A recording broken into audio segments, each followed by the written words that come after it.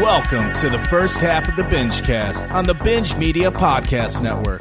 All of our listeners receive the first half of the Bingecast for free, while premium members receive the full binge. Available exclusively at patreon.com/binge media. For only $5 a month, premium members get early access to the full binge. Vote on monthly commentaries, tournaments, games, and access to the Binge Media Discord server. Join us today at patreon.com/binge media for only $5 a month. Well, here's your opportunity. And now, the Bingecast.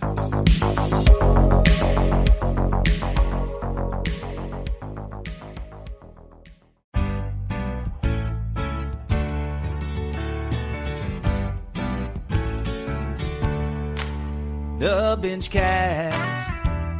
They drink a lot, so let's talk about the Bingecast. Books and flicks, TV roundup. We'll all got stuck in a minivan. Moreno's drunk and he's Mexican. Where the fuck is Anna? Where the fuck is Anna? Flip-flops, what he's wearing. What the fuck you wearing? Yeah, they're drinking a lot. Suckers got all the pot. The Bingecast. The Bingecast, the Bingecast, the Bingecast. The Bingecast, the Bingecast. The Bingecast. They never will spoil the end. The Bingecast. Spoiler alert by TN. Spoiler alert. And you know the scene they forgot about. Moreno in law, rehab's calling now. Where the fuck is Anna? Where the fuck is Anna? Bigfoot is what is chasing. His hair is fucking dreading. Yeah, they're drinking a lot. Suckers got all the pot. The Bingecast. The Bingecast, the Bingecast, the Bingecast. The Bingecast, the Bingecast, the Bingecast. The Bingecast, the Bingecast, the Bingecast. Welcome to the Bingecast, ladies and gentlemen. My name's Jim Law. Work for Binge Media. Quite a few years, actually, 10 of them. I'm here with nobody. Not a single person is here with me today. We're going to be doing things a little bit different. For this show, for this whole week, actually, I'm going to be checking in every single day with a little review here, little review there, covering everything that I do all week. We'll call it a week with Law because it's getting harder and harder to record nowadays. As you could tell, last week we didn't have a show. That's more... not only could we not record, there's nothing out right now, movie-wise. This is a movie podcast. There's nothing to watch. And we're not just going to make up shit. Like, we're not just all going to decide to watch Hypnotic because it's new. And we don't want to. We don't want to watch that show or that movie. So, but I watch lots of stuff at work. As you guys know, as you've listened to over the years. And a lot of that stuff I never talk about because it's just too much. If you were listening a couple weeks ago, you would have known, like, I listened to 3 seasons of television in 1 week. 3 entire seasons of television. And I haven't even really talked about them at all. I talked a little bit about From, but I'm going to cover that this week. Every day, I'm going to check in a little bit. It's all going to come in as one show. You're not going to get a fucking different show every day, but I'm going to check in with a little bit. I'm going to start with the new movies and, you know, the TV shows that we've been talking about a little bit as they went on. That's that first one is Succession. I know Alex and Pete both are kind of, well, Pete, I don't know if he's up to date, but he's kind of falling off, and Alex was a few behind. I do believe he still loves it, though. I still love it. I kind of like it even more right now because there's a lot of clarity this last week with the election episode. If you heard Pete and I talk about it about a month ago, there's sometimes in Succession where we're just kind of like, I like the dialogue. I like the interactions between the families and everybody, but I don't like the plot escapes us sometimes. We don't really know who the players are and on what side. This election episode really clarified a lot of things for me. One being, I don't even know if I knew like Roman was Republican and the other ones weren't. Like, you know what I mean? Like, I don't know if I knew that. I didn't know if I knew their party status amongst the family. This episode really, I think it was trying to mirror, obviously, 2016, the year Trump was elected and nobody expected it, and everyone thought it was going to be the end of the world. A lot of those feels came back watching this episode. And I like that they're not focusing so much on like the board, those guys, you know what I mean? And ironically, they're not focusing on the succession of the company. A lot of focus on Tom in the last couple episodes. And while I don't know if I don't know if he's been my favorite character on the show. Like, you know, I've never said that. But what they're giving this guy to do the last couple of episodes has been phenomenal. That blow up with Shiv on the balcony last week was incredible. An incredible scene. And this week, him, he's worried about his future, his job, the news he gets from Shiv, plus trying to handle all the shit that's going down on election night, which is basically his job at the network. He's the guy that makes the calls on the states, right? He's the guy who tells you, if, say in real life, say when CNN, we are ready to call Georgia, you know what I mean? Like, he's that guy. He's the guy that calls that stuff. So, I mean, that's pretty cool. He was pretty awesome in this episode. Greg's getting a lot more to do. I like how their relationship has grown over the years. This episode is cool. It's always weird because Greg always has more to do with things than you think, and it seems to increase every single episode. And I'm kind of like, it's just like, he's just a hanger-on. He doesn't do anything, blah, blah, blah. But then you see kind of what he does do, and then he actually stood up to Tom this episode. It was pretty cool. Kendall is, I mean, like, Kendall's more wishy-washy than Tom is at this point. The guy never seems to be able to make a decision right away. I love that the three siblings are basically, for these, I think there's 2 episodes left.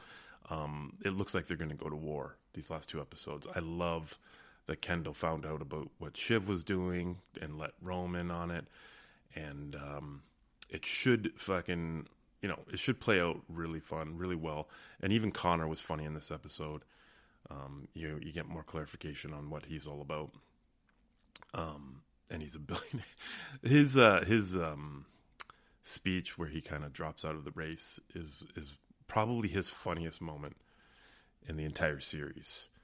I'm liking Succession right now. I'm glad, like, I feel bad for Pete because he got into it real quick when we talked him into watching it, and then he kind of dropped off real quick.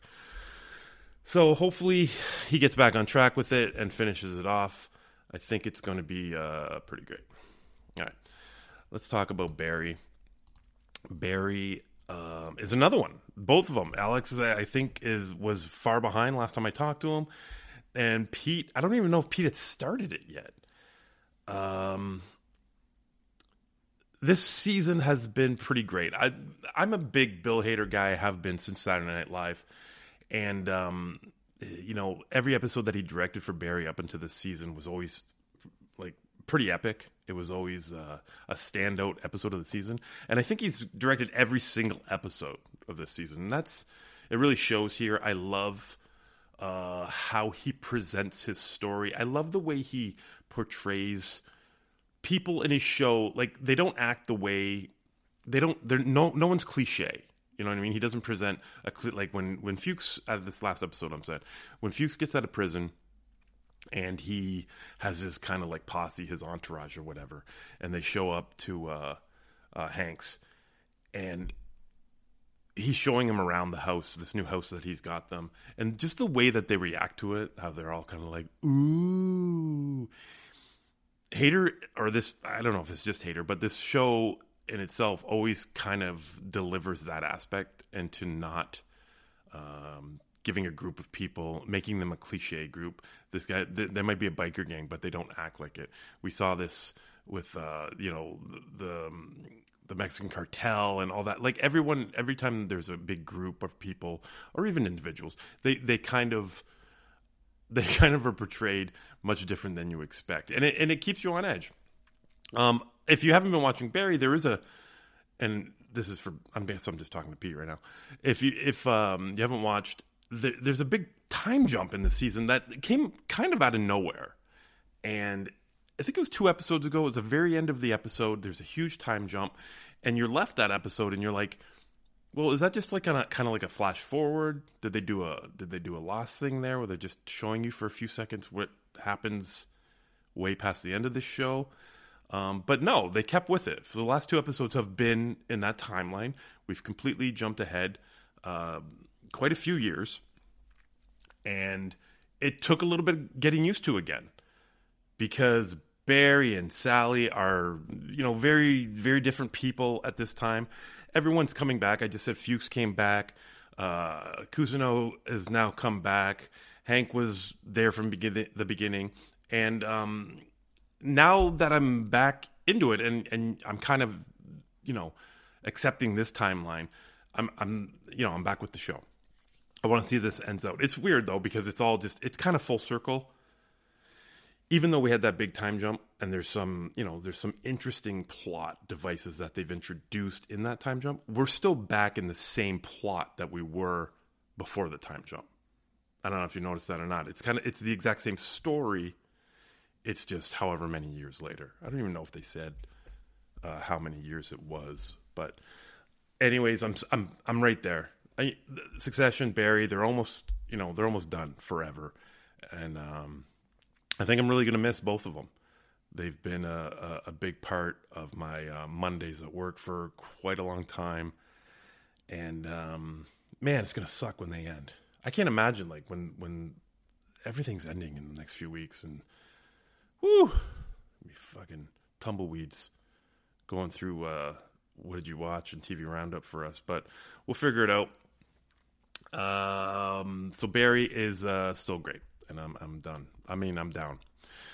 From, on the other hand, this is something I watched that one week. I watched when I watched all those seasons of television, and then TM texted me. He's like, "Oh, From buddies, we watch this shit, and me and Carrie, we just laugh at it all the time." And then he even called in a couple weeks ago, and you guys heard the voicemail. And I feel bad because I was all excited. Like I watched From beginning to end in a couple nights at work, and I was really into it.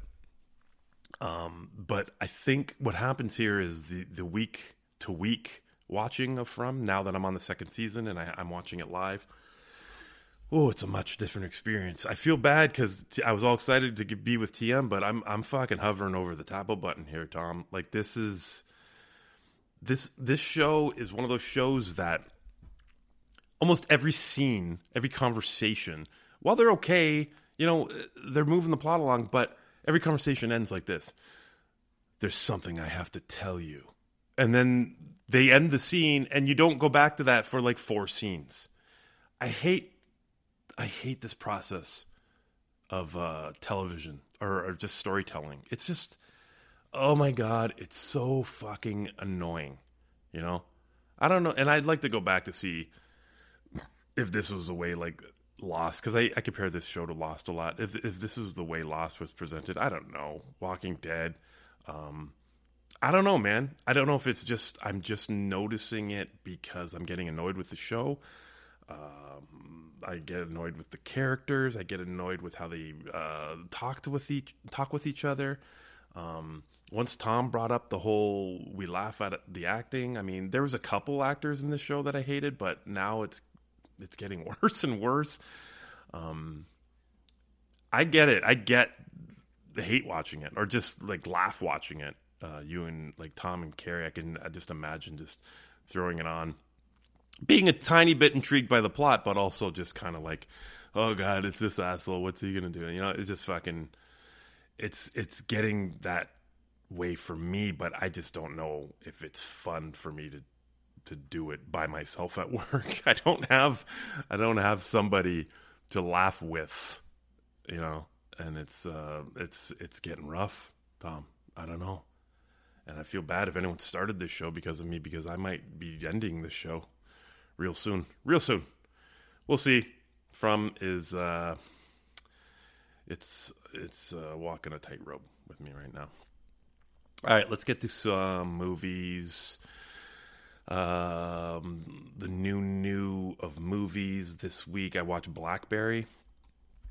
This is a Canadian movie about, you know, the upcoming, or the comeuppance, if you will, of the BlackBerry phones. Stars Jay Baruchel and Glenn Howerton, Dennis from Always Sunny.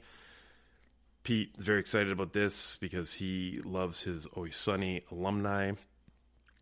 Carrie Eels is in it. Michael Ironside shows up. That was weird. Michael Ironside looks like my uncle now, and I find that really weird. I think he's Canadian. I think like they needed who's the most badass Canadian that we can get to play this role, and like Michael Ironside was just walking by outside, and they saw him and they were like, yeah, he's perfect. He looks so much like fucking one of my uncles. It's real weird. Cast is okay here. Characters aren't. I really like this movie as a whole, and that is 98%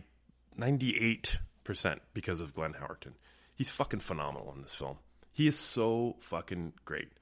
He's Dennis. If you ever watch Sunny, he's Dennis, but he's a much more serious version of Dennis, right?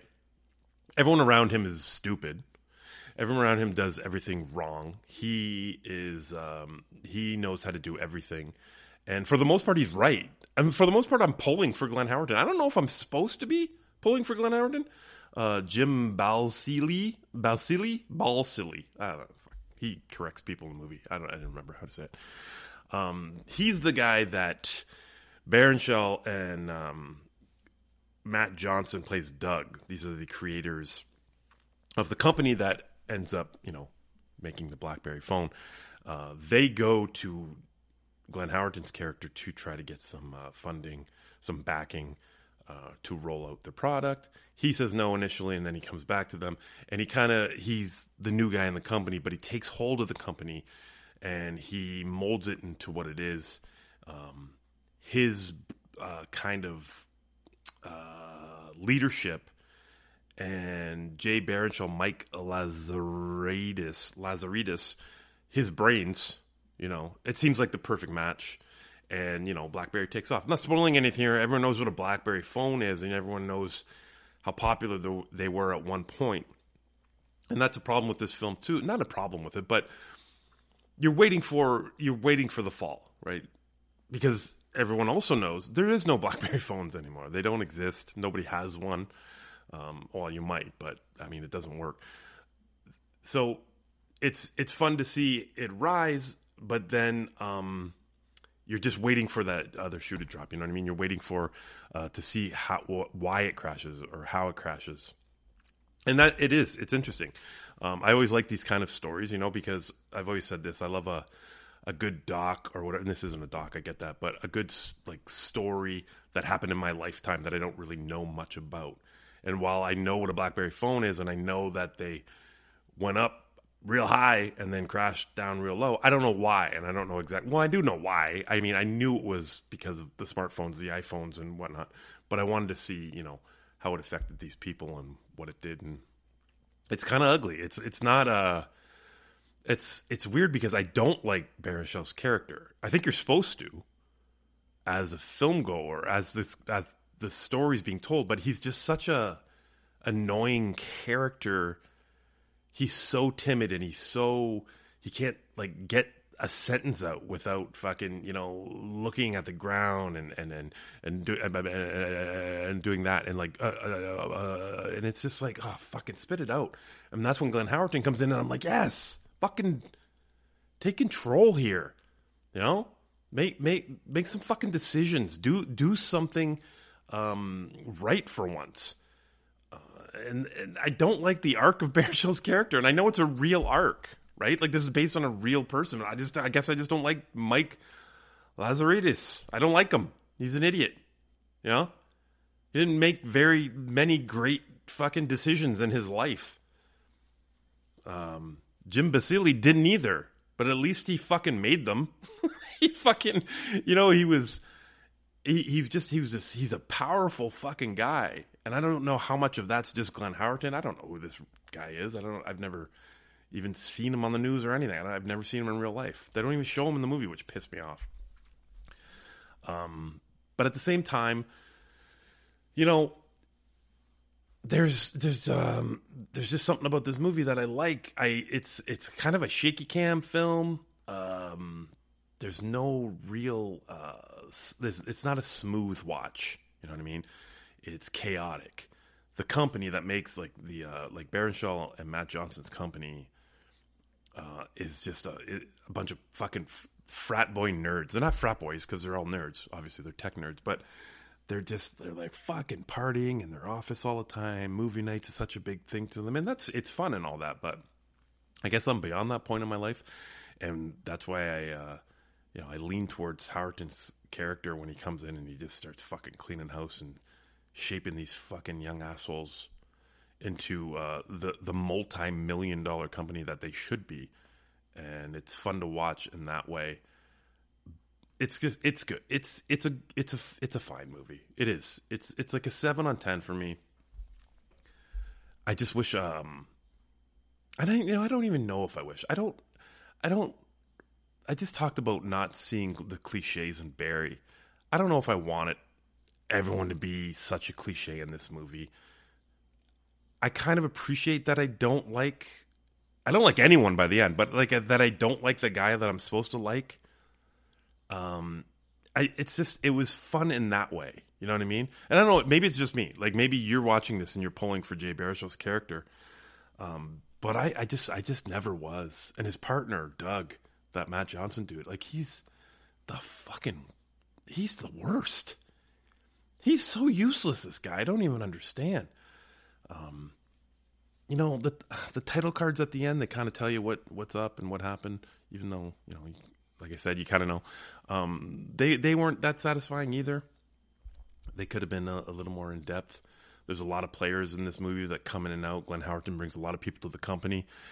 And maybe I wanted to see where they're at now. You know, they're pulling people from Google and from here and to make BlackBerry this like fucking super team of tech phone making. But we don't ever know what happens to those guys, and that kind of sucks.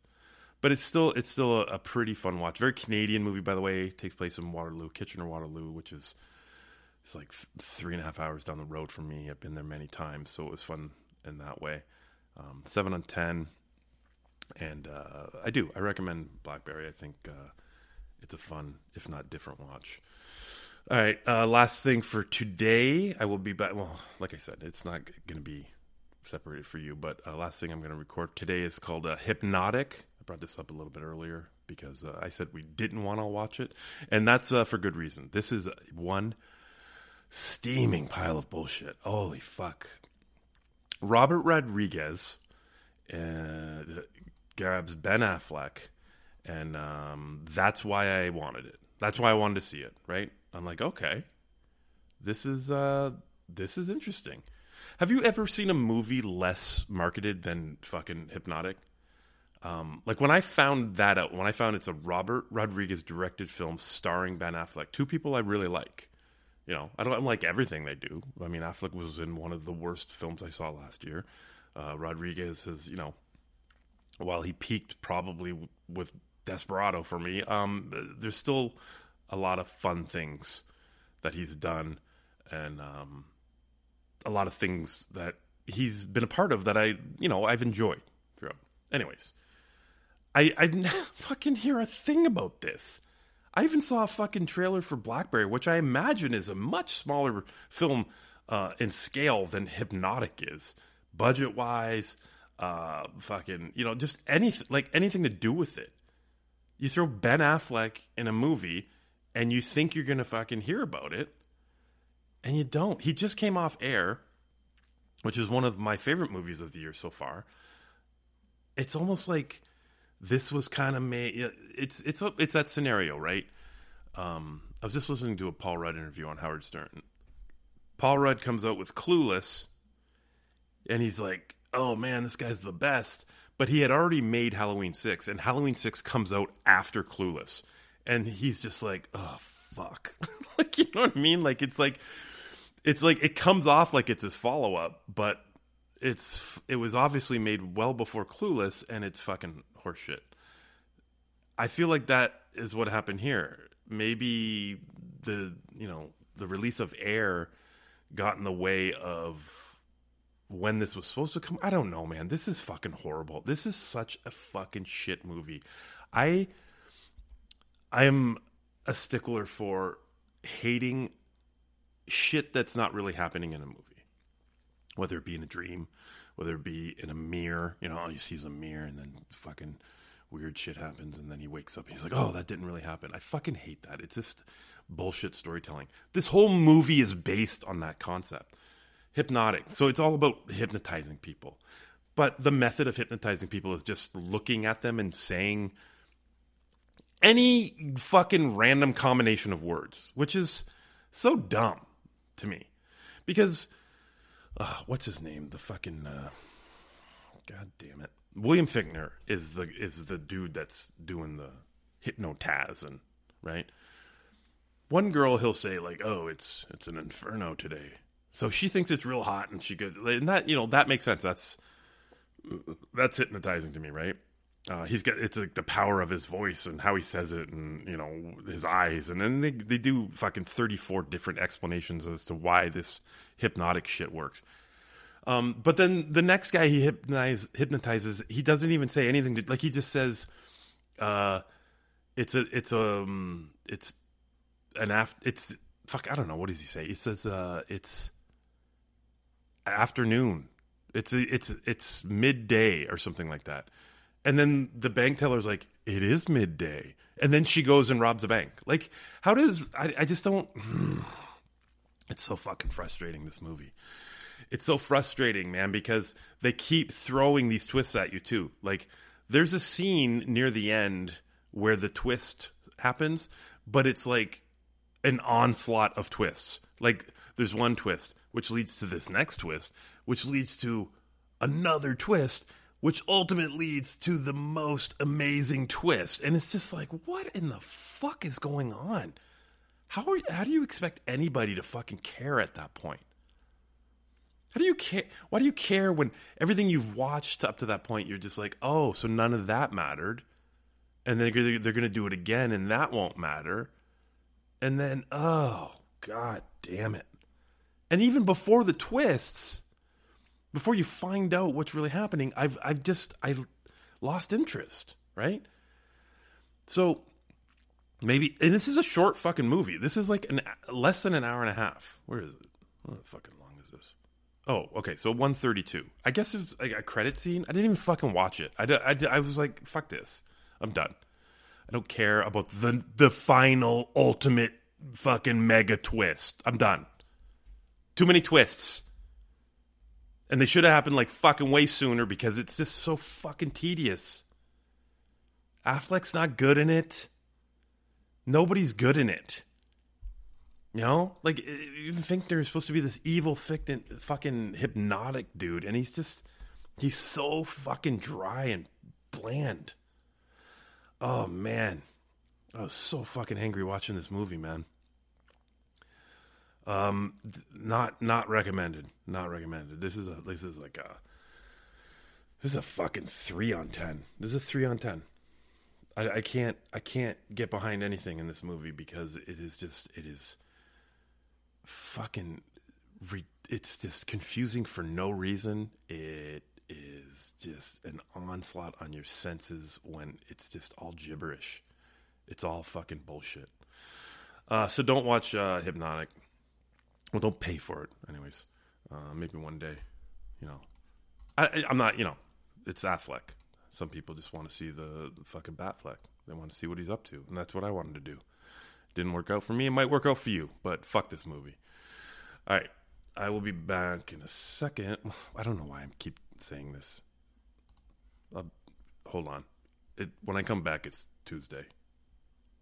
Bye. All right. It's Tuesday. It's NBA Lottery Day. I'm very excited. This is the most NBA talk you'll hear on this network that has an actual sportscast. They just do not care about the NBA. I'm only excited about it because Pistons have a very, very, very good chance to get the number one pick, and that means this fucking Victor Wembanyama dude could be a fucking Piston very soon. My pick to win the finals this year were the Sixers, and they shit the bed. I don't give a fuck anymore. I'm the biggest Denver Nuggets fan right now. Because even though, my team is not in it, they haven't been in it in quite a bit, as long as there's a team that I truly hate in it, I will pay attention. And there is no franchise, ladies and gentlemen, in the world that I hate more than the Los Angeles Lakers. I fucking hate Magic Johnson. I fucking hate Kobe Bryant. I hate LeBron. I hate AD. I love Shaq though. That's one that I love, and if you watch that Shaq documentary, it makes sense why I love Shaq, because he fucking hates the Lakers. They fucking treat him like shit. I hate Derek Fisher. I hate fucking Rick Fox, Michael fucking Cooper, Kurt Rambis. I hate every single thing about this fucking franchise. They are the most annoying pieces of shit I've ever had to deal with in my life. So fuck them. And let's go, Pistons. Get that fucking number one pick. All right, there you go. There's your fucking NBA sportscast. Happens at least once every 5 years on bingemedia.net. All right, let's get to some more shit. What do we got? For Tuesday? All right, we're going to get a little deep here now. Love and Death is a TV show that I watched. The first 3 episodes were released. I watched all 3 in a row, got into it. It's a David E. Kelly show, and it is Elizabeth Olsen, who I am, I've always been a big fan of. I like Elizabeth Olsen, also Fat Damon. Who doesn't love Fat Damon? Even if you don't love him, you have to love him because he's in every other thing that you watch. He is. He's in every other movie and or show that you watch on TV. That is what Fat Damon's bio says. So Elizabeth Olsen, this is a true story. She plays Candy Montgomery. Jesse Plemons plays Fat Damon, plays Alan Gore. This takes place, what does this take place? Early 80s? I don't know. Fucking, by the soundtrack, early 80s. Late 70s, early 80s. By the wardrobe, early 80s. I don't know. It's funny to watch. It's not one of those, grab at nostalgia shows. It's just the way it's presented. Fat Damon. Okay, so here's the thing. Kenny Montgomery is kind of bored with her husband, who is played by Patrick Fugit. And she's bored with this dude. She needs something more in her life. And one day, she wants to start an affair. She wants to have an affair. She wants to spice up her life. She chooses Alan Gore, Fat Damon. And why she chooses him, real funny, because they play volleyball at their church group, and she falls down. They bump into each other. She falls down, and he picks her up, and she says he smells like sex, and that excites her. And I don't know if that's really how affairs start, but it fucking made me laugh, because he is. I don't know. I don't know what women find attractive, but I didn't think it was Fat Damon. Fat Damon is not the guy that, if he has a fucking photo shoot in a magazine, like, it's going to sell magazines. You know what I'm saying? And they play off that, right? Like, when she starts an affair with him, he kind of is like, huh? Me? And even when people start finding out, they don't really get it. Anyways, she has an affair with this guy, and it's not like Fatal Attraction shit. Like nobody's going. It's a very weird, very professional affair that they hold, and it ends. But people start finding out that they had it, and specifically Alan Gore's wife finds out, and then this is all in the trailer. I'm not really spoiling anything. She is murdered with an axe. She's murdered with an axe in her own home. And it just happens to be that Candy Montgomery is the one that's in that home when it happens. So, it's, what am I at? Episode 5. I think there's only one episode left. A very quick little, mini-series. I'm down to see how this plays out. Again, a story that's happened in my lifetime. Didn't know anything about it. Let's see what happens. And it's only made into a TV show because it's just so fucking wildly fucking stupid, right? Like, you're just like, this happened? Like, this church-going community, this happened here? And the town that they're in, which I can't even really remember what it is, but whatever. It's like the first murder they've ever had. And it's a woman being fucking chopped up by an axe in her fucking laundry room. Like, it's just... fuck. It's funny. It's not portrayed funny, but it's pretty funny. Elizabeth Olsen's really great in this. She's just this like fucking psychotic little fucking housewife, but plays it like a housewife like 100% of the time. Like no matter what's happening, she's just like making cookies and fucking bringing her kids to the pool and shit. And in between that, fucking washing the blood off her clothes and fucking tending to her toe that she almost cut off when she missed with the axe. It's interesting. It's an interesting watch. I got into it real quick and real easy. So if you want something to watch like this, not so much a mystery because I mean what's going on from the second it begins, I guess. It's just for the performances and the fucked up story that it is. So, Love and Death is on HBO Max, and it's pretty fun. I like it. I like it so far. Can't wait for it to end. Ted Lasso, speaking of fun, is always fun. It's not. It's weird. It's weird that we even cover Ted Lasso on the network because it's just not that. It's not the type of show, first of all, that we really get into. It's not like we're ever going to do commentaries for it. It's just like a I don't know, a guilty pleasure that most of us watch. I know Pete doesn't, but Alex did. I think he's behind on it this year too. He's behind on everything, by the way, this Alex dude. We just watch it for something to watch. I mean, talking about it is hard because it's not like, oh, fucking huge twist in Ted Lasso or what. This is never a conversation we have watching Ted Lasso. It's just like cool soccer scene in this episode. It's more of a conversation for me and Jess, right? Like we talk about it. We give our predictions and whatnot. But it's coming to an end. So it's not like, it didn't have a big spot on this show over the years, but it was worth my time, no matter what. There have been times that I got mad at it. I try to make something more than it really is. I don't know why this fucking Beard character matters to me so much, but when he had that episode last season, fucking totally shit the bed, and I got angry about it. And then they have this season.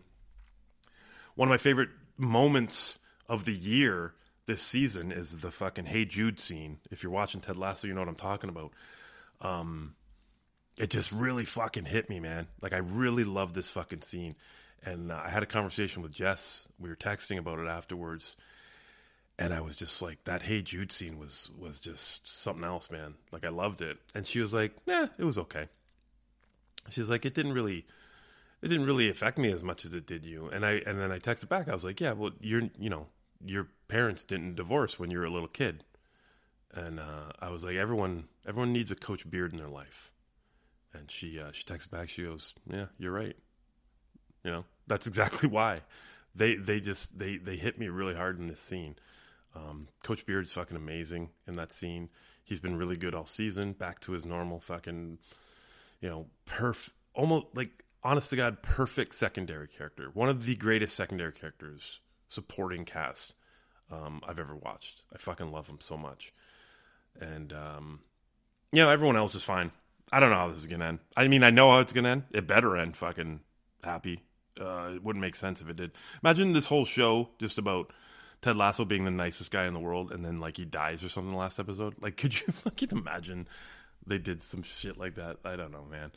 That'd be weird. I imagine it's going to be very, very happy ending. Everyone, like, who you want together is going to be together, and there will be fucking championships of soccer, football, if you will. All right, Ted Lasso, almost done. All right, movie time is the first one's The Pope's Exorcist. I want to explain both of these together because I kind of came upon them together. The other one is Renfield, and I only want to talk about them at the same time at the beginning here because I kind of saw their trailers at the same time. One of those, I don't watch a lot of live TV, so I don't see trailers just in passing unless it's during a basketball game, which is... very far and few between when it comes to movie trailers. But I will sit down at YouTube and I will just let's watch a whole bunch of trailers in a row. Let's catch up on all the shit that I haven't been seeing. Pope's Exorcist and Renfield were both like one sitting. I watched both of them. Pope's Exorcist trailer was fucking surprisingly good. Like really good. Like Russell Crowe is, this exorcist and this demon is possessing this fucking boy, and he has a vendetta with Father Gabriel Amorth. That's Russell Crowe, and so it's like a personal fucking exorcist that he has to go in there and exorcise that demon. And it fucking looks over the top. Looks like Exorcist on steroids. Fucking so much shit going on. Fucking fire and fucking crawling on ceilings and fucking all this, everything that happened in The Exorcist times a million. Really interested. And then Renfield trailer comes on, I don't know, right after it maybe. And I'm like, oh fuck. Nicolas Cage, sure, that'll get your interest. Oh, he's playing Dracula. Okay, that's interesting. But then you see the trailer and you're just kind of like, well, I know exactly how this movie is. Like, I know exactly what it's about. I know exactly how it's going to be. And I don't have any interest in it. So one night at work, I got nothing, and both movies. Let's go. Let's watch both of them. And here's the thing: like, I ended up really disliking Pope's Exorcist and really liking Renfield. Let's start with Pope's Exorcist. It's I heard nothing about this. There's no talk or anything about this on our Discord chat, where I hear a lot about stuff, or Facebook group, or even Facebook in general. Didn't hear much about it. I know my wife Jess, she really wanted to see it because she thought the trailer was good also. This is horrible. This is not anything that I expected. The family that's getting possessed is like 110% annoying. Like, there isn't a second I'm watching this family where I feel for them or I don't want harm to come upon them. Like, I 110% want harm to come upon them all the time. And so there's no grief when it does. You know what I mean? Russell Crowe comes in. He's this badass fucking priest, like he's the Pope's exorcist. He works for the Pope. Like, the Pope fucking sends him out and does shit, right? But he's got underlings in the Catholic Church that don't want him. Like, people under the Pope, I'm saying, like this council, they don't trust him and they don't want him to do this. And so there's this whole fucking Catholic political fucking storyline going on that I don't care about. And then he gets to the fucking house and all this shit starts happening. It's just so boring. It's just so awful and fucking tedious bullshit. Like, I just don't care about it. I heard that they want to make sequels to this and shit. Like, it's going to be a franchise. And I mean, good for Russell Crowe. He deserves some action, man. He deserves some money. He's a great actor. He really is. But this just isn't it for me. I don't care. I don't care about this movie. I don't recommend this movie. It's a 4 on 10. That's it. Renfield, on the other hand, there was a little bit of talk. There was a little bit of talk on the Discord chat, but it was all negative shit. People were like, oh, I started Renfield and fucking I didn't even fucking continue. It was just boring as hell. And then Ammon was talking to Alex. I think he brought this up on the show a couple weeks ago. And Ammon was like, fuck this movie. This is Ammon. He fucking loves Nicolas Cage. So I'm like, fucking, any high hopes, which were none, were obliterated. I didn't care about this at all. But I ended up having fun with this, you know? So Nicholas Hoult is playing Renfield. He is like, if you ever watch like these old like vampire lore stories, the Bug Eaters, he gives his kind of assistant, Dracula, he gives his assistant these powers, but they have to eat bugs to get the powers. And they are supposed to bring him food, right? They bring him fucking young fucking virgins or whatever the fuck Dracula wants. And Renfield has a conscience. He doesn't want to do this shit anymore. And he's bringing them, he's like, he's trying to find the worst people in society and bring them to Dracula. But Dracula doesn't like the taste of them or whatever. They're fucking awful. And so Dracula starts fucking, you know, screaming at him and bring me more shit. And I think a big reason why a lot of people don't like this is Awkwafina. I don't care. Like, she doesn't bother me at all. And I think she's actually pretty decent in this movie. Like, I don't know why you would hate her in this movie. She's pretty funny. This whole movie is a lot funnier than I thought it was going to be.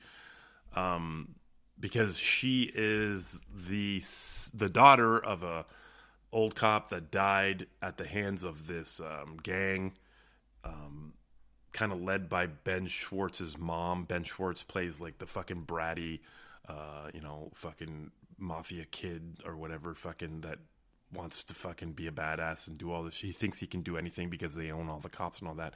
And it seems like Awkwafina is the only one that's not being paid off by these people, or doesn't want to be paid off by these people because her father was murdered by him. Anyways, she comes across Renfield, and they have this whole fucking battle scene, which, by the way, this is like an action film. Like, it's like, the fucking fighting scenes in this are pretty fucking phenomenal. It's very, very gory. Like, over-the-top gory. Like, when I say over-the-top, I mean, like, the blood is in abundance, but it's also, like, bright red blood. Like, it's this, like, fucking splatter screen. Like, you know what I mean? Like, fucking punches take heads off and shit like that. And that's, I don't know, that's funny to me. I like that kind of shit. When Renfield fights, it's always over the top. And he's, you know, they're really well choreographed fight scenes and all that kind of shit. Nicolas Cage is pretty much exactly how you would think he would be as Dracula. He's way over the top.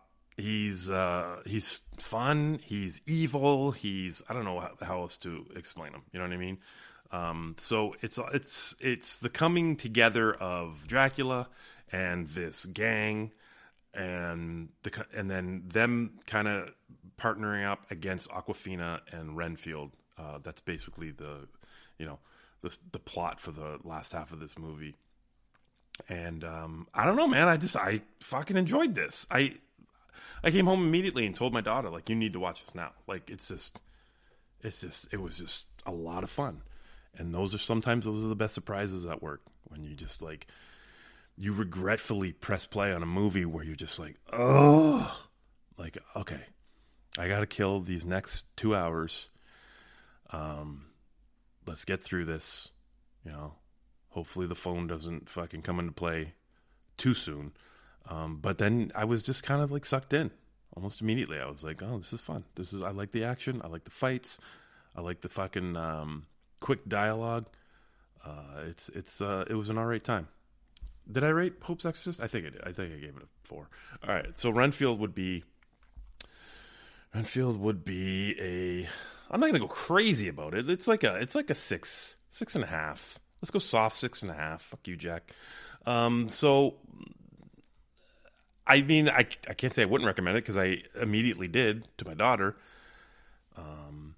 So, if you want a somewhat funny Nicolas Cage fucking vampire movie, yeah, I recommend it. That's Renfield. All right, that's Tuesday. I will be back like I said, I'll be back in 2 seconds for you, but hopefully I'll be back with the fucking number 1 pick in the NBA draft. All right. Hey now, it's Wednesday. It's very Bill Burr feels like when you're recording by yourself. The lady! Am I doing this right? Am I doing that right? Yeah, number 1 draft pick. Woohoo! How do you drop from, you're the worst team in the league. you have the best odds, along with 2 other teams. But you're the only one that drops 4 spots in the lottery draft. You get the 5th spot. Oh my God, what a fucking gigantic pile of horse shit that was. All right. This is why no one talks about the NBA, because they fucking fix it and rig it. And no, I'm just joking. I don't think that, but fuck them. Let's move on with some stuff. I watched some more new movies. Sisu. You know what? Am I going to start with movies? I'm going to start with movies. Someone called in about this, or someone told us about this, and I'm sorry. I never remember who tells us about. I believe it was a voicemail. It was either King or Alex, or I don't know. All white people all look the same to me. This is a 2022 movie directed by Jalmari Helander. I think he's Finnish. He's done stuff like I didn't look him up till after I saw the movie. Rare Exports, A Christmas Tale, which I actually did see. Way back in the day. It was a 2010 movie. And Big Game, 2014 with Samuel L. Jackson. I've heard of it. I don't know if I've ever seen that, though. Sisu is a plot summary, synopsis. When an ex-soldier who discovers gold in the Lapland wilderness tries to take the loot into the city, Nazi soldiers led by a brutal SS officer battle him. Oh, man. I had, in my travels of downloading shit for work, Sisu popped up. It's just not I didn't know what to make of the poster. If you look at the poster, it's just this really grimy, gritty dude kind of looking into the camera. It looked like he wearing a hat at first. Like now that I've seen the movie and I can look at the poster, like realistically, you see a lot more. That's weird. That ever happened to you? Like when you look at a poster and you're just like, blah. You see the movie, and then you go back and look at the poster and you just noticed a whole bunch of shit. Like he's not wearing a hat; it's a fucking knife, and all the Nazis are in the knife. Like I don't know. I feel like an idiot after. I feel like an idiot because this movie's fucking amazing. This is one of the most fun times I've had this year watching a film. This dude, there's chapters in this movie. First one is just, not a lot of talking, by the way, in this film. First one is just him mining for gold, and he's all by himself, and he looks like this old fucking, old chiseled old dude that's been through a lot of shit, and he's going through, however you mine for gold, whatever. And he finds a little bit. Very excited about that. And then he finds a lot. And then he piles it all into these bags, gets on his horse, and decides to go. I guess he's just going to cash it in, right? And, this is in the middle of a war. And there's a bunch of fucking Nazis roaming the streets on tanks and fucking,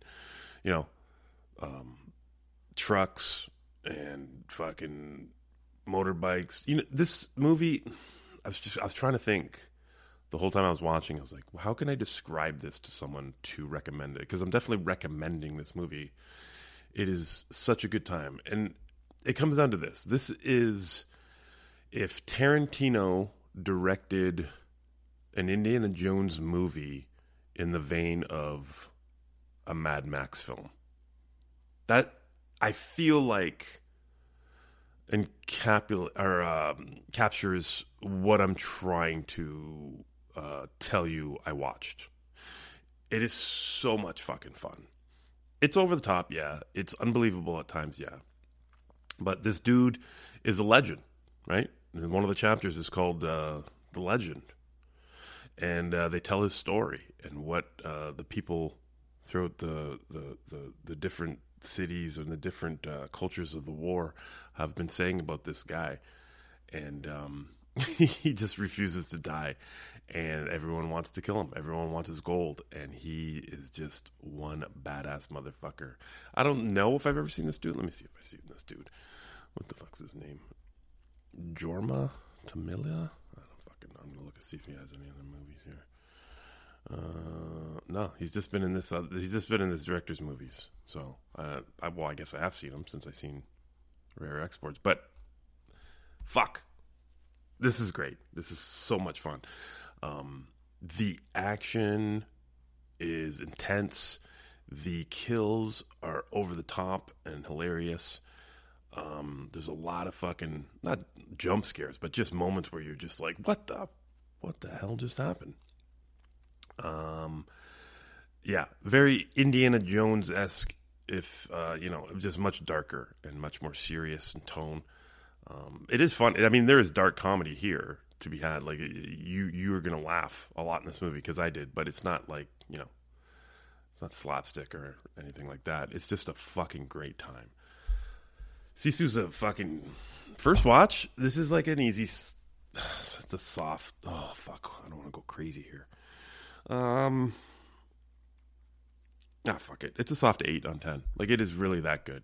I just had so much fun with it. You got to let go a little bit here. You can't, you can't be saying, oh, they didn't do that in the war. If you're that guy, just don't watch it. Just don't watch any movie. Just fucking go to bed. Fuck off. 8 on 10. All right, Paint. Switching up here, doing all the movies first. Paint is with Owen Wilson. He plays Carl Nargle. It's fucking stupid. Carl Nargle, Vermont's #1 public television painter, is convinced he has it all. A signature perm, custom van, and fans hanging on his every stroke. Until a younger, better artist steals everything and everyone Carl loves. Owen Wilson plays, basically Bob Ross. Is that his name? Bob Ross? I didn't watch Bob Ross ever. Bob blah blah. Yeah, he's basically being inspired by Bob Ross. And he has a paint show, and he paints these little fucking paintings every day, and he has this like old person following, and it's a very small town, and I don't know what I was expecting here. To be honest, I saw this, trailer for this or whatever. I didn't even see the trailer. I just saw the poster, and it looked funny. But then I never heard anything about it, so it stayed in my one of my folders at work for a couple weeks anyways. I just wasn't inspired to watch it. So because I'm doing this, and I need to just, empty everything out on the table this week for you guys, I watched it last night. And it's just a little bit boring. And I don't know. I get the concept of the film and everything. It's very, like, what if, it's like a fucking kind of dark, secret lifestyle of Bob Ross, Like, that's what inspired the filmmakers here. Like, what if he is a womanizer? And what if he is only doing this because of something that happened in his childhood? And what if, you know what I mean? Like, it's all this little stuff. And 95% of the movie is like a Bob Ross episode. Like, so everyone talks like this. Even when he's not painting, they talk to each other like this. And he talks like this, so everyone around him talks like this.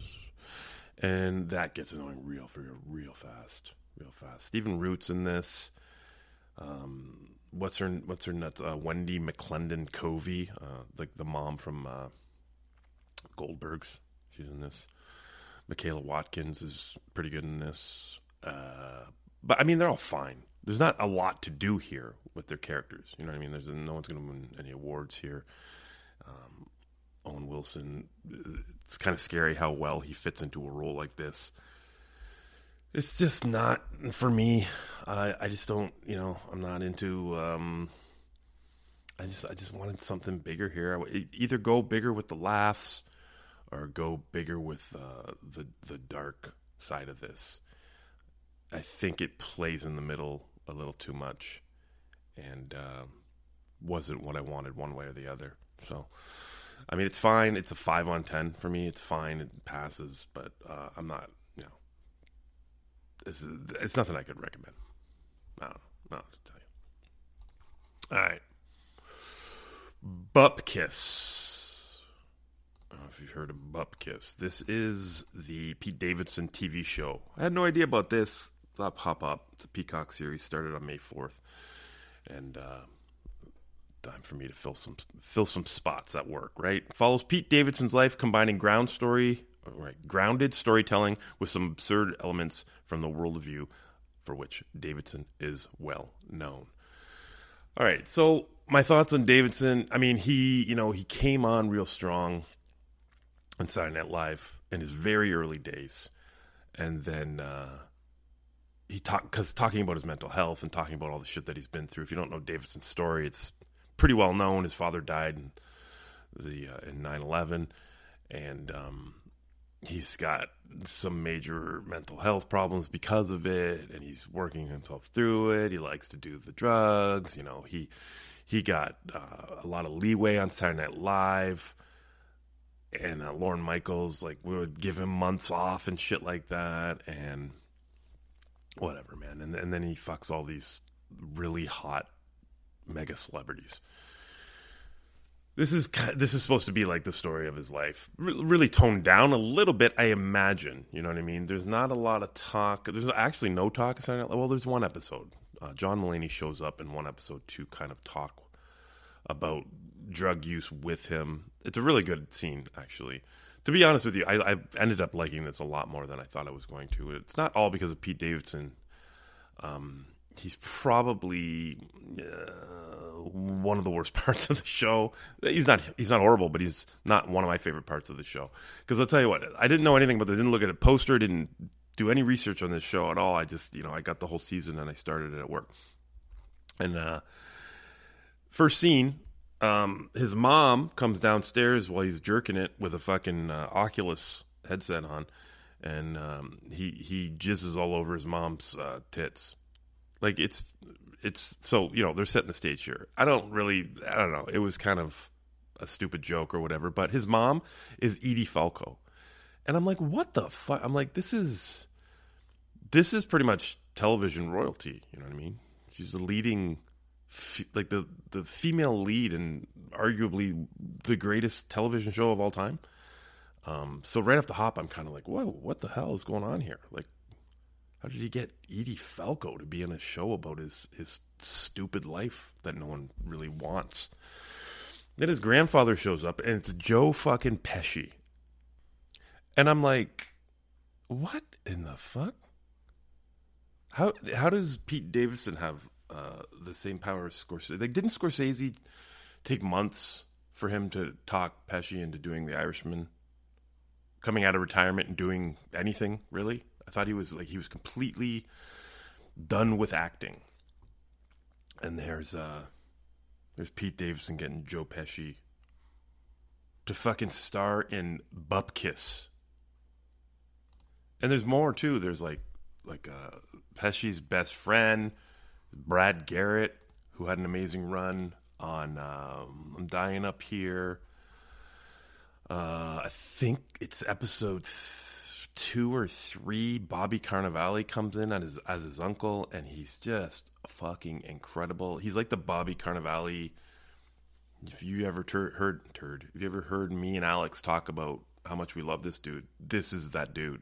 He comes in, he marries his mom's sister, so he's his uncle. I said that, and he hates everything about his life, and he's like, he wants to live through Pete, because Pete's playing himself here.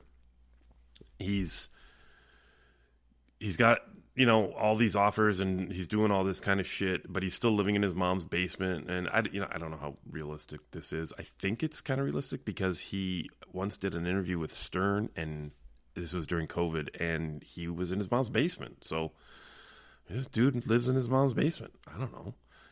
He hasn't done, too much since Saturday Night Live. He had that King of Staten Island. He's got this. He's doing fucking like Subway commercials now or some shit. And he just fucks hot bitches. Ray Romano has a recurring fucking role that's pretty fucking hilarious.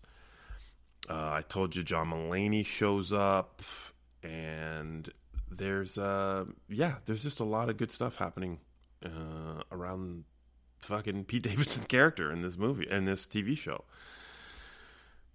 One of the funniest fucking cameos I've ever seen, though, happens when he goes to rehab a little bit later in the season, and he's looking around at the people there. I'm not going to spoil it for you, but you need to just fucking keep an eye out for that, because it's just so out of fucking nowhere.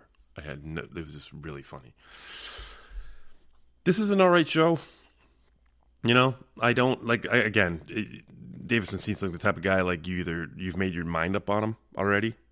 Seemed like a little late for this show, like, to introduce him to you. You've either fucking decided I don't want anything to do with this fucking twat, or yeah, he's got an interesting life story, which I think is the minority. I was there when he got introduced on Saturday Night Live, and I was like, wow, that was a really good bit. It was just a fucking Weekend Update, guest spot where he came out and fucking talked about a whole bunch of shit and blew everybody away. And it's referenced when Mulaney shows up. They reference that very bit, and I'm glad they did that. That they're very self-aware in that aspect, that he just kind of did one thing and then kind of took off, and then everything kind of crumbled around him. And that's, in a nutshell, the show. Well, that sentence I just said.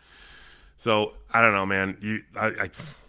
I'm recommending the show, but I mean, if you already made up your mind on Davidson and you don't give a fuck, then you're not going to give a fuck about this. I'll watch. I don't know if there's going to be another season, but if there is, I'm going to watch it. All right. So Rich and Shameless is I think it's a TNT documentary series that I kept seeing commercials for during basketball games.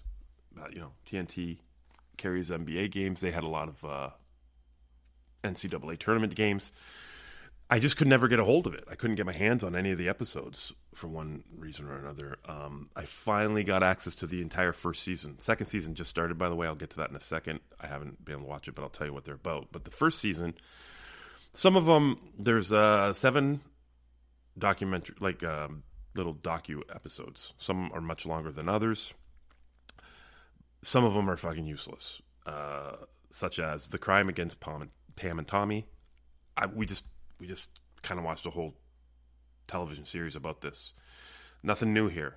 It was very, very boring. It was, by the way, this came out February 2022, so I don't know what the timing was of the TV show in this, but it just, because I watched it after it lost in that battle. And then there's another one about the Harris and the Sex Cult, episode 6. This is the Keith Raniere fucking cult. What the fuck were they called? God damn it. No, I don't know. The Sex Cult, where they branded them, and there was that fucking show that had like 2 seasons that we were really into, and then we didn't understand why there's 2 seasons. It just kept going on and on and on and on and on. It's, again, nothing really new here, except for they focus on one of the characters that's not really focused on in that series, and it's about the girl with all the money that's, basically funding Keith Raniere and all the shit that he does. And it's just a little bit of a different perspective, but at the same time, I felt myself bored watching it. So I don't know. But the one I like, or a couple I like, there's a Girls Gone Wild Exposed. This is episode 2. And it talks. This focuses on Joe Francis and the upcoming of Girls Gone Wild. If you're a 90s teen, you know all about Girls Gone Wild.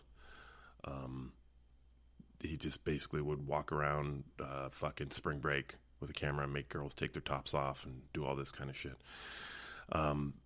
This is fascinating because of how much a fucking douchebag Joe Francis is. Like, it's unbelievable.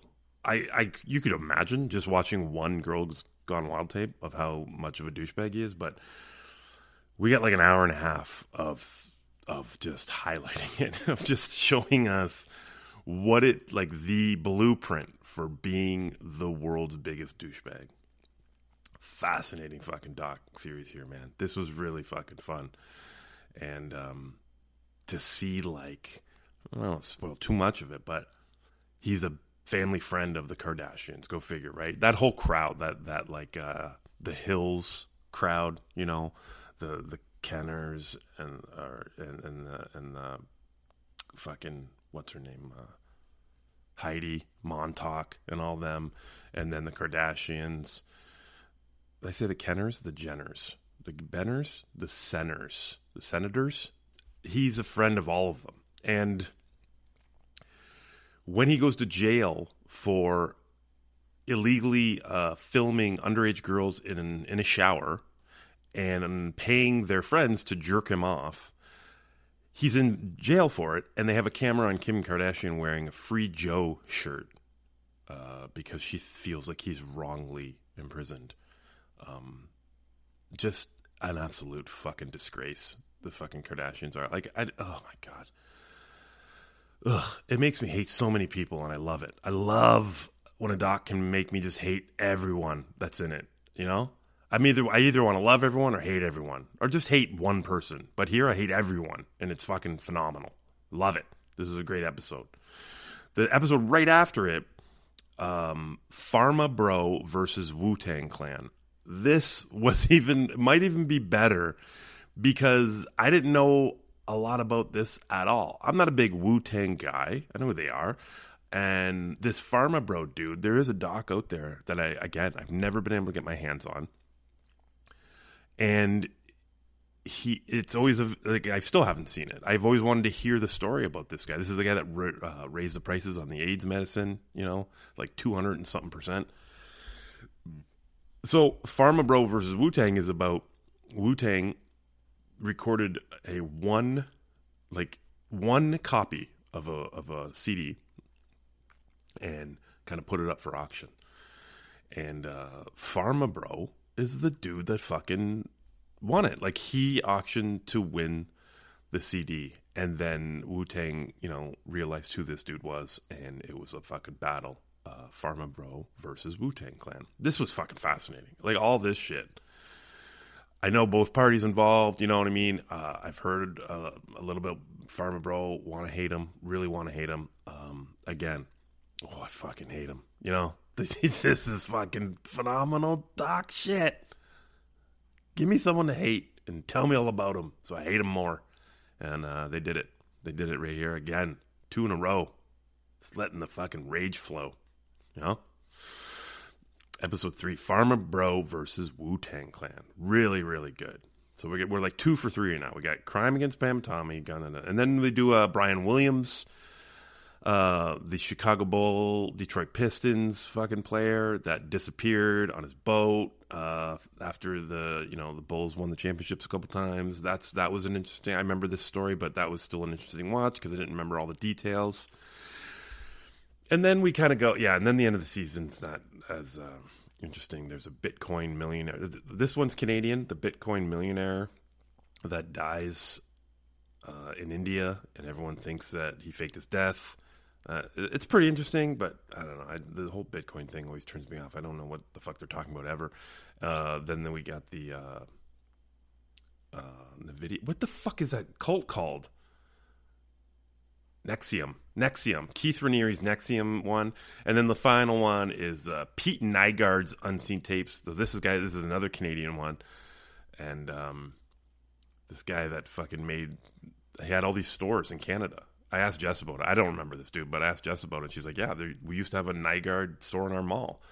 And just what this dude was all about. This one it was an okay season finale because, again, I hate this dude. This guy's gross. He's like 80. And he fucking wants to stay young so bad. This is all about, he fucking wants stem cell research done. Like, he wants to do it in his fucking house and shit. Like, he's like recruiting young women to get their fucking eggs and shit. Like fucking the younger the better, he says at one point. If you get an abortion, that's the best kind of stem cell research. He's the fucking worst, this dude. He takes his shirt off at one point. He's like, look at this. He's like, it's a 20-year-old's body, and I'm 70.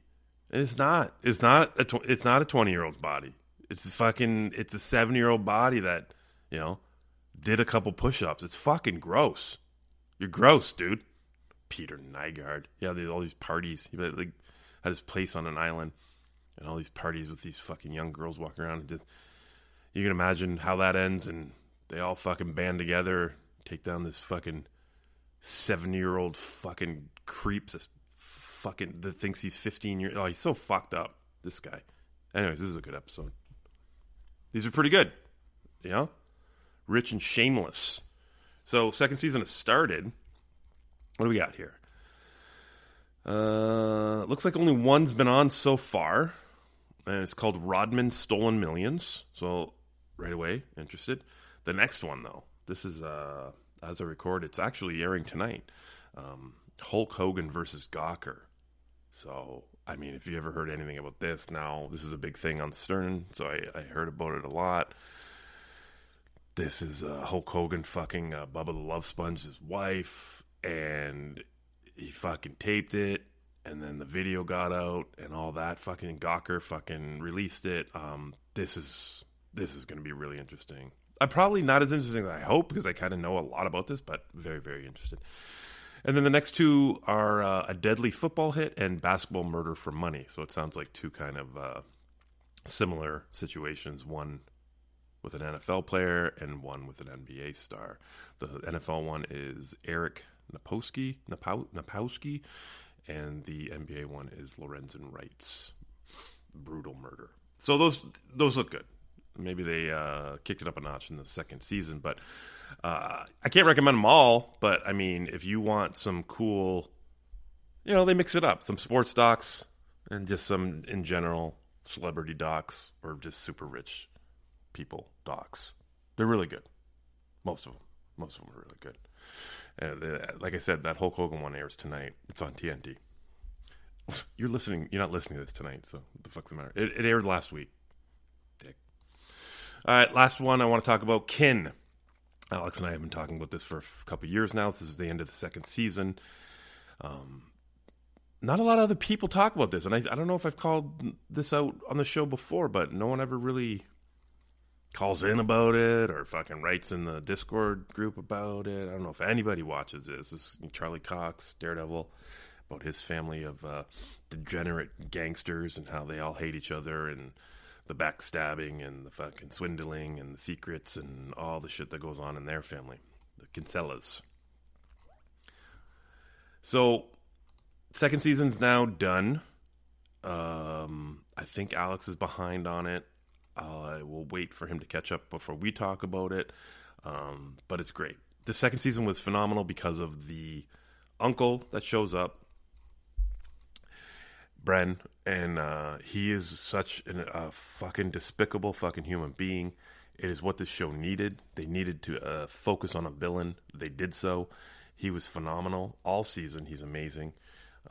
The end's pretty, it's predictable and then shocking. It's weird. It's I like what they do here at the end. Some big moments in the final episode. I don't know how the show goes, where it goes from here though, because of these things that happen at the end. But it was pretty great season. It made for a great season of television. Who knows? Maybe this is it. This would be a good place to tap out. Although I kind of want to see what happens after, just to see where they go. And then I'll tap out. You know what I mean? I just want to see what the ramifications of this day that they have. It's a really bad day. It's a weird day for the Kinsellas in the finale. If this is it, though, I'm good. I'm real good. This was a good show. I love catching these fucking under the radar fucking, decent, really good cast, fucking just great dramas, crime dramas. They're phenomenal. This was one of them, man. I was really happy that I got to watch this as it was going on. And one of those too, kind of binge the first season and then watched week to week here in the second season. Or no, you know what? I think I watched week to week the entirety of it, and I was okay with it. Every time it popped up, I was kind of like, yes, new episode of Kin. And that's a good feeling to have when you're watching a show like that. Yeah, so that's it. That's it for today. That is Wednesday's fucking roundup. A lot of shit going on. Sisu, see it, paint, don't, bupkis, maybe, rich and shameless, some of them. Kin, get on it. Get on it, people. All right, that's it. I'm going to be back tomorrow with my final day because we are all heading out on Friday. None of us are going to be around. That's why I'm doing this. And hopefully I'll have some good shit. I don't know what it is. I'll see you in a minute. And I'm back. See how quick that is? So fast. It is now Thursday. I am done for the week. This is my last update. I have a 4-day weekend at work. I'm going away. I'm going to drink. I'm going to do lots of stuff. but I'm not going to be watching any movies. Maybe. We'll see. Might get some Fast and Furious. Next week, yeah, I don't know who's going to be around, but hopefully we get the Fast and Furious movie in. Whatever else, I don't know. I don't have the schedule in front of me because I got all this shit in front of me. I'm going to start with the movie and the worst thing about today. It's called The Third Saturday in October. I fall for this every once in a while. It's like the day a movie gets released online or whatever, or available, if you will. I look at it, I like the title, I'm like, that's interesting. I look at the poster, old school horror vibe, kind of like The Town That Dreaded Sundown, which I loved a few years ago. And then I go look at the rating, the IMDb rating, and it's pretty high. It's like 7.3 or whatever. I'm like, all right, sold. Fuck, that's all I need. 3 for 3. And then I watch it, and it's like it was made in some guy's fucking backyard with his buddies. And you realize all those IMDb ratings are those buddies, like the people that made the movie with him. And it hasn't had a chance to reach a wide audience, which is why it's got such a high score. I look at it right now, it's a 4.4. Yes, that's the rating it should have. This is synopsis. When a psycho cop goes on a murderous rampage after surviving a botched execution, only 2 survivors of his initial attack can stop him. I mean, look at even the synopsis I was okay with, old school fucking horror. It looks like a 1970s slasher movie, and I'm always down for some fun with that. There's no fun to be had here. So this is it's just really bad filmmaking, bad editing, bad sound, bad acting. There's nothing I can really praise about this movie. It didn't give me any of the feels that I wanted it to. Don't see it ever. You're probably never going to come across it. This is the only time you're ever going to hear about it. So I apologize, and also forget everything I just said. All right, 3 TV shows to end the week, ladies and gentlemen. Picard season 3. I watched like the first couple episodes of Picard season 1. None of season 2. And I did watch, like, from the get-go, Next Generation, which, Picard premiered on, Star Trek Next Generation. I watched that when it came out live. I was pretty young.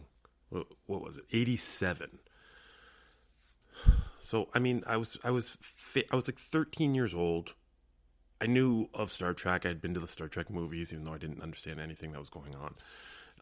So I wanted my own Star Trek, right? Like I wanted, okay, this is my Star Trek. Now I can get into this. And I watched it for a fairly long time. I don't know when I dropped out. I don't even know how many fucking seasons it went, but I just know I tapped out at some point. I just got, bored, or maybe I did finish it. I have no idea.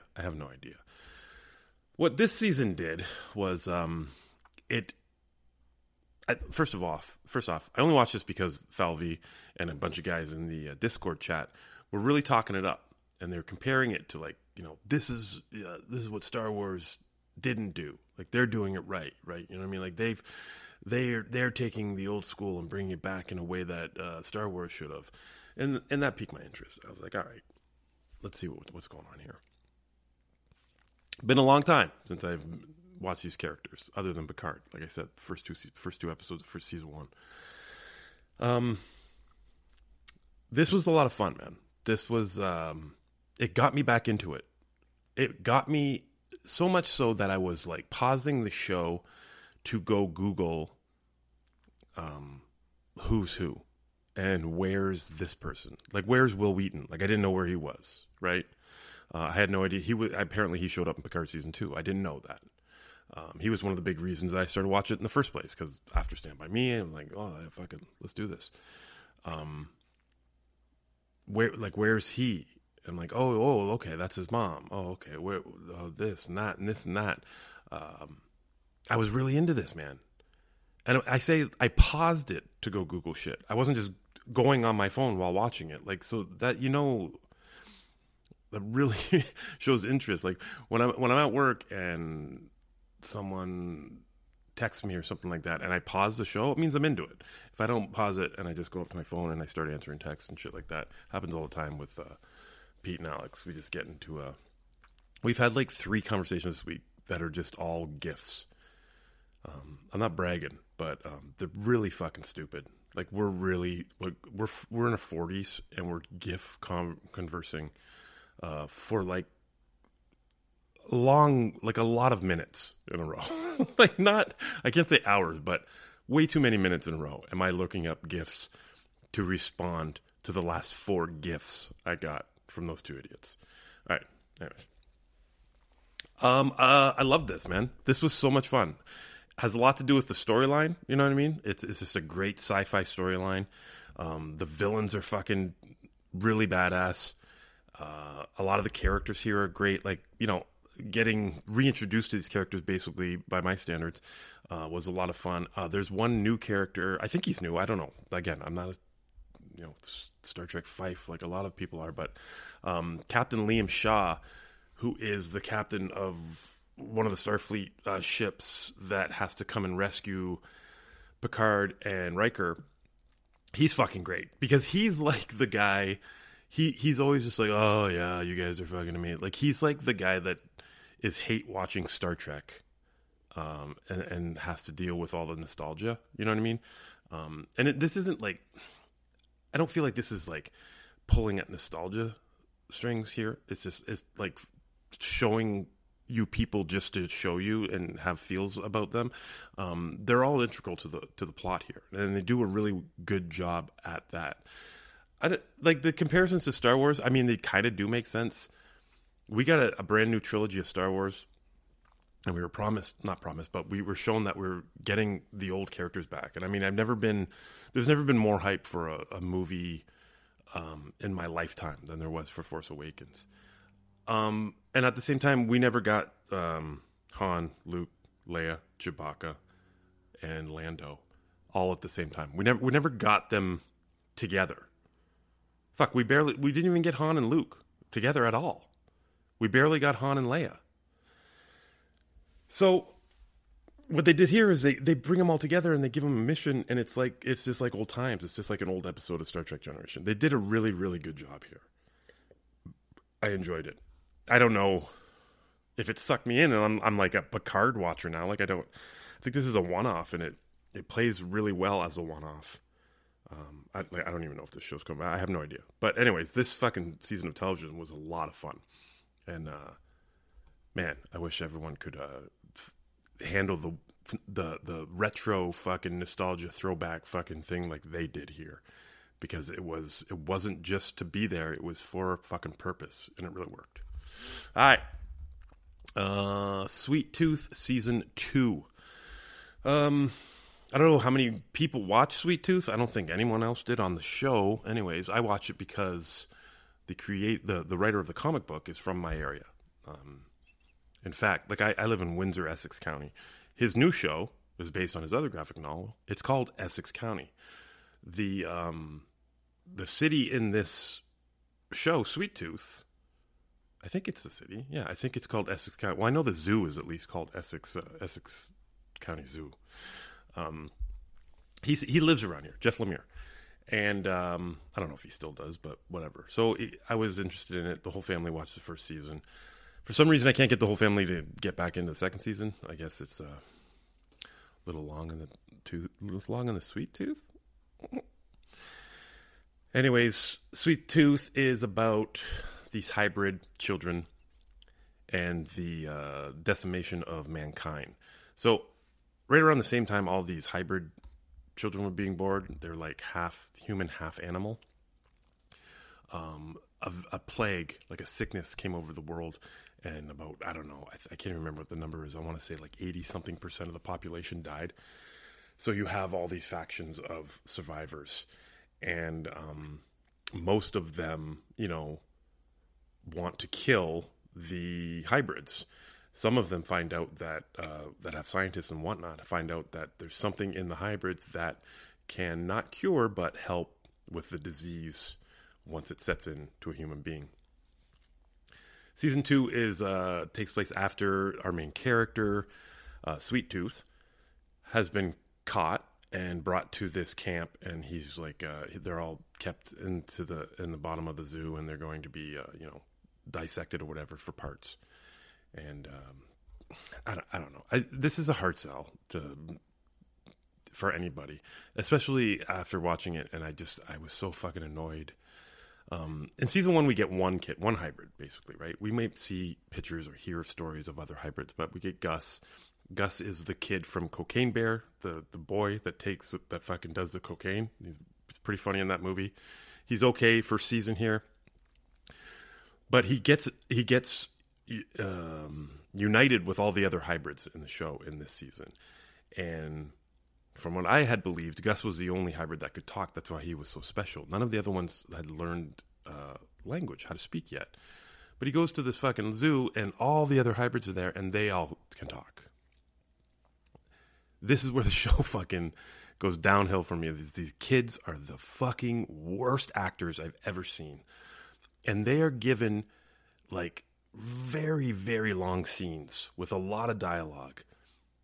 And it's supposed to sound important, and it's supposed to move the plot along, and all it does is annoy the fuck out of me. And I just can't get over how bad they read their lines, and just how poorly written they are overall. It's just really hard.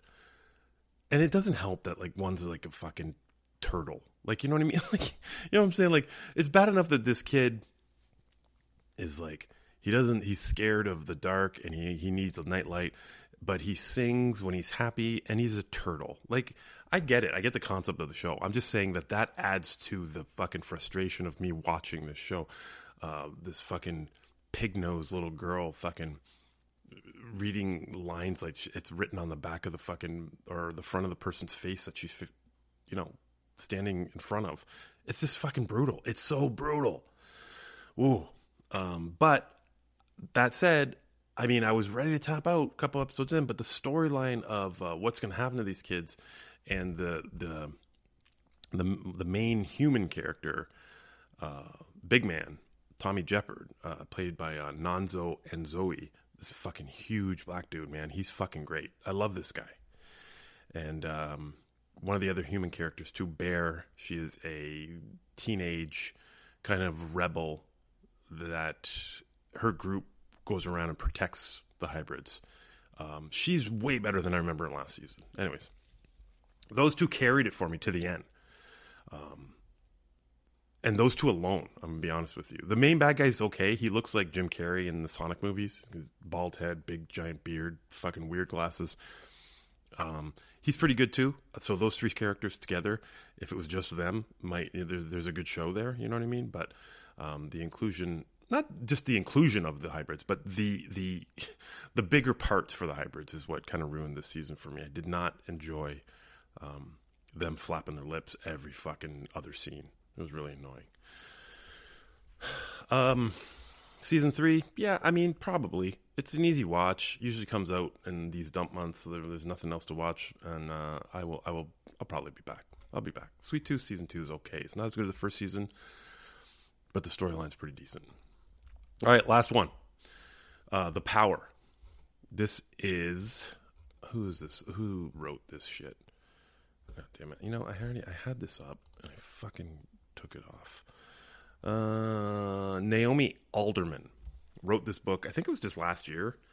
I think I was looking for gifts for Jess's birthday, and I was like, Google best books of 2022 or whatever, 2023. And this is one of the books that pops up, The Power. And then I find out it's going to be a TV show, and then I find out fucking Toni Collette's in it. And I'm a big Toni Collette fan. And I was like, I'm in. So I bought her the book. The show started like a week after I bought her the book. So I'm watching the show, and she's reading the book at the same time. So it's like, it's kind of cool. We can go back and forth. She brings up a character. I can tell her who's playing that character.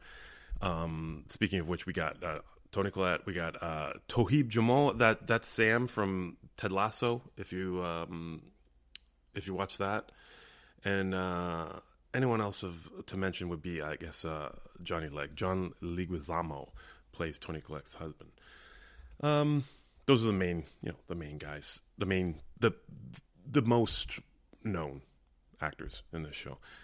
The Power is about young women across the world develop this power to create electricity and control electricity coming from their body. And while just on the surface it sounds like a superhero story or a comic book fucking series, it's so far from that. You know, this is based, like, what if this really fucking happened? You know what I mean? Like, the novel was that way. The TV show tries to follow it. I assume, I haven't read the novel, but Jess and I comparing notes, seems that way. Very, very real situations. There's this woman, this young girl that's being abused by her foster parents. You can imagine how she uses her power. There's Toni Collette, who is mayor and wants to run for governor, and her daughter gets it, and the governor is anti this power, and she wants to shut it down, but Toni Collette, you know, is trying to stick up for young women across the world, and so they have a head-to-head. We have the daughter of like a mafia boss in the city, and she doesn't get the respect because she's kind of like, you know, from a former wife, and the mafia, the fucking leader of the mafia, his new family doesn't give her respect, and she gets the power. And then there's this third world country leader's wife who hates her husband, and he's a fucking tyrant, and then she gets the power. And all these stories are kind of going on at the same time. Very, very nice and well edited fucking cuts between each story. By the end of the season, you know, a couple of them start blending in together. We get this and we get that. What I did not know was that the plan is obviously for multiple seasons for this. It seemed like a one-shot miniseries to me, but I found out fairly quickly that this is only a fraction of the book. Like, Jess was well beyond me very quickly in the book. She even spoiled a couple things for me, but I mean, there was nothing we could do. I thought that it was just, this was the whole book. So the end of this, I mean, not even probably a third of the book. Well, so maybe we'll get 3 seasons of this. I don't know. I enjoy this. I love Toni Collette. I think she's great. John Leguizamo is really good. Them together give some fucking pretty powerful scenes. The Sam from Ted Lasso storyline, he's the one that he's kind of the first guy to kind of go viral with his videos of all these women doing it, and he gets all these opportunities because of it, and he starts traveling the world and covering all these other countries and how they're, you know, how it's affecting their culture and all that. And those are from some pretty fucking deep, some dark fucking scenes. That's very, very fucking dramatic. But my favorite character, I think, in the show is this, the what's her name? Rosie? No, not Rosie. What the fuck's her name? Roxy. She is my favorite character. She's just a little badass. Her mom gets murdered in like one of the first few episodes, and she's got this fucking chip on her shoulder. And every fucking scene she's in, she's great, man. She seems to have a little bit more power than everyone else, and she's, you know, coming up in the world.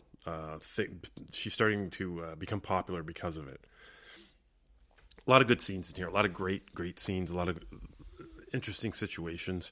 There's this this group of men that have this online campaign against you know, women that have this power, and they're all like, "Oh, we need to take back, you know, our manhood, and we need to." It's like their version of like a white supremacy group, you know, in real life, and that's the really good take on that, you know.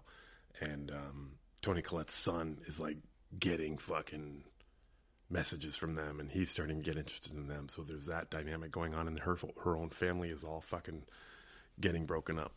There's a lot of good shit here. I really like this. I'm not going to spoil it because I do recommend this to people. It's on Prime. The whole season's out. It's done. There's a lot of good, like what it is, the power, like the explanation for it, and where it comes from, and why they have it. I love all this. It just seems like a really, and I know I just said it's not a comic book movie, but it seems like a really well written comic. If it was, you know what I mean? Like, that's how it comes off to me, written wise, not presentation wise. Just finished the book. She loved the ending. She notoriously hates the ending for fucking everything she deals with. So that gives me very, very, very high hopes. Even though it's going to take me another 2 years to get to the end. I don't care. I'm in. The power is a good time. Ladies and gentlemen, that is my time. I know I've been doing this on daily intervals. I know it's probably hard for me to just drone on for however many how many minutes, hours this fucking podcast has been. Thank you for listening. I wanted to catch you up on everything that I'm doing. Maybe I'll do this every once in a while just to fucking, dump out all the shit that I'm watching that I don't get a chance to talk about.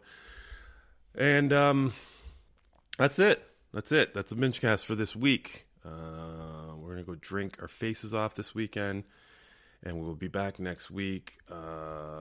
Sign up for our full binge, patreon.com/binge media. $5 a month. You get all of our shows, all of our tournaments, all of our commentaries, all of our everything that we do. Please spread the word. It's been a long week. Thanks for listening. And You've been listening to the Binge Media Podcast Network at bingemedia.net. Support the network and subscribe to the full binge at patreon.com/binge media. Follow us on Facebook, Twitter, and Instagram. Rate, review, and subscribe wherever you get podcasts. And don't forget... I was going to say, who did you just say?